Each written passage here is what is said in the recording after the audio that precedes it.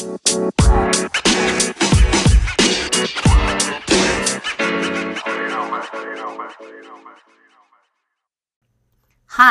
it's Ms. Okada, and this podcast is episode 5 of season 2.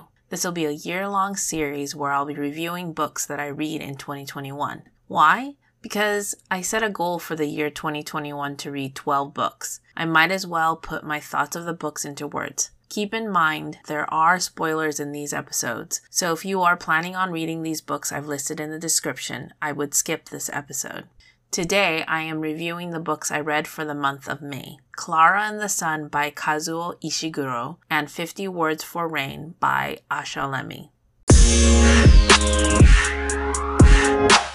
I read just 2 books again this month. May is just a difficult month. Close enough for summer to smell and taste, yet oh so far. I read 2 more sets of essays and listened to about a gajillion recordings for Japanese classes, so my brain was not into reading fiction during my free time, but I did it. They were 2 very different books that I chose earlier this year as I was compiling a list of books to read. Both the books are on recommended book club reading lists. Clara and the Sun by Kazuo Ishiguro is a science fiction novel set in a future society where AF, or artificial friends, are bought by well-to-do families to accompany children through adolescence so that they may become well-adjusted adults. Clara is one such AF who sits in a store just observing the human world and their interactions. She eventually gets her person and learns of human loneliness, compassion, hope, and love through her observations. She learns about human life while the sun, with all its mighty glory, seemingly watches over the world and its inhabitants. Clara interacts with the world around her unlike most other AF, although we don't know this for sure as the entire story is told through her eyes. And with each of these encounters, Clara slowly understands the intricacy of what it means to be human. But in no means is she so naive that she falls victim to her ignorance. Her person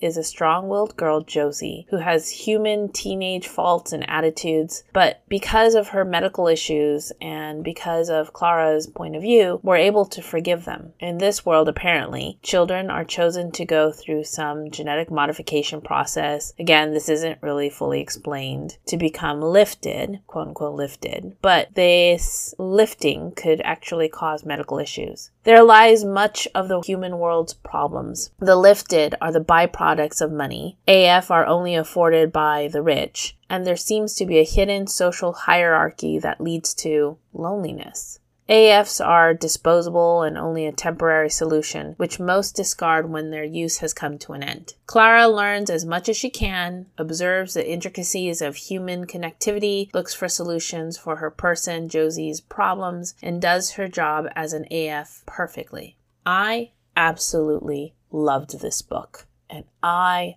love Clara. I absolutely love Clara. I savored every page because she is so lovely, and her view of humans was unique, yet it was really poignant. The views of humanity are detached because it's from her eyes, but they're filled with so much empathy, at least as much as a humanoid robot can feel. Her innocence and her compassion for her human was so endearing that I was fully entranced into the writing of Ishiguro. I had to slowly read this book in small bursts because I loved Clara's character so much. And knowing that this is a science fiction dystopian novel from the beginning, I knew I needed to guard my heart just in case things went south for Clara. Did I love the ending of this novel? I did. It ended the way it should. Clara and the Sun ended just as they were destined.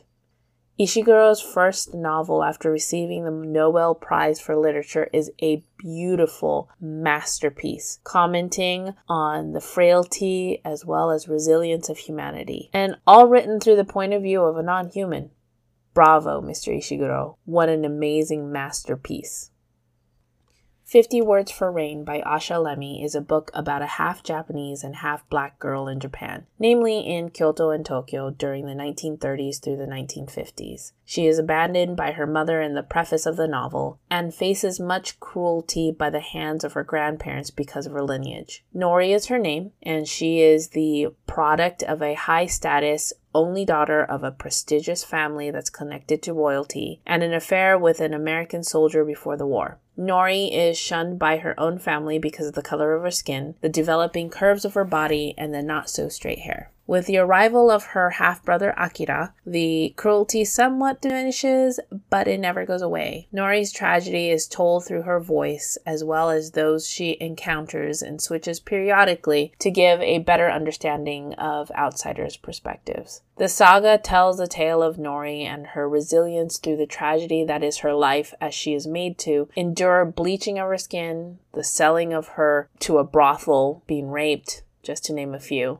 The 50 words for rain in Japanese is symbolic of Nori and the many ways she is belittled, shunned, beaten, and yet she finds the strength to survive and rise above it all. So I should note a few things about the text and the author. She is not Japanese. Lemmy is a Black American author who started writing this novel when she was 16. In fact, in an interview with Good Morning America, she says the first 3 chapters are those that she wrote in high school instead of paying attention to her classes. Having said that, the first 3 chapters of this novel read like, well, just like a 16-year-old who watched an anime and liked certain aspects of the Japanese culture and decided to write a story. I may be wrong, but I had issues with this book throughout with historic and cultural inconsistencies and misrepresentation. A critic said that this story was tragedy for the sake of tragedy, and I agree. The terrible things that happened to Nori, the main character, are terrible and steeped in racism. And don't get me wrong, there is deeply rooted racism in Japan against people of color. But the language that's embedded in the story, the historical inconsistencies, they were bothersome. It's steeped in Western stereotypes of what post-war Japan must have been like, without a true understanding of what a mixed-race child may have faced. There are a few documentaries recently that have really delved into the topic of racism in Japan that are thought-provoking and tragic. This novel just uses the terrible racism as more of a plot point without really tackling the issues. Having said all of this, though, as I breathe through the frustration and somewhat being able to start thinking the place of the story as not Kyoto or the 1940s, but as a fictional place and timeline, I was then able to kind of see why it is on so many book club reading lists. As a story, it's a sensational one with a tragic heroine who must come to grips with her place in society and her family. As long as you don't know Japanese dialects or Japanese history, or if you're able to read it with the understanding that it is fiction and be able to detach the place and references from reality, you might be able to enjoy this tragic tale. It is reminiscent of the Memoirs of a Geisha controversy when that novel was published. I personally did not like the novel for those issues of cultural and historical inconsistencies. And I don't like that Lemmy used this mixed race character as a means to tell a story of absurd circumstances that befall her without actually directly facing the issues of racism against mixed race children in post-war Japan. And don't get me started with the awkward placement of prayers to God throughout the text. I tried to like the novel, I swear. But all throughout the reading of it, I was so frustrated with the inconsistencies and the misinformation. This is a fictional tale that many Americans are reading, and I hope that they understand that this novel truly is fiction, that it is not a true representation of the plight of mixed-race children in Japan, or the history of the underbelly of Kansai in post-war Japan. So this month, the 2 books took me on a love-hate journey. I loved Clara in her science fiction dystopian world. I disliked, not hated, the telling of Nori's tragic life in post-war Japan. I wanted to read some Asian American authors for the month of May since it is AAPI Heritage Month, but these are the only 2 I was able to squeeze in. I've started An Easy Mystery by an Asian American author for the month of June and loving it so far. I've got a couple easy read books for later in the month after school gets out. Summer is almost here. This month was 2 books and 752 pages. So the book count for 2021 so far, 12 books, 3,435 pages. Hey, I've reached my minimum goal of 12 books this year. Thank you for listening.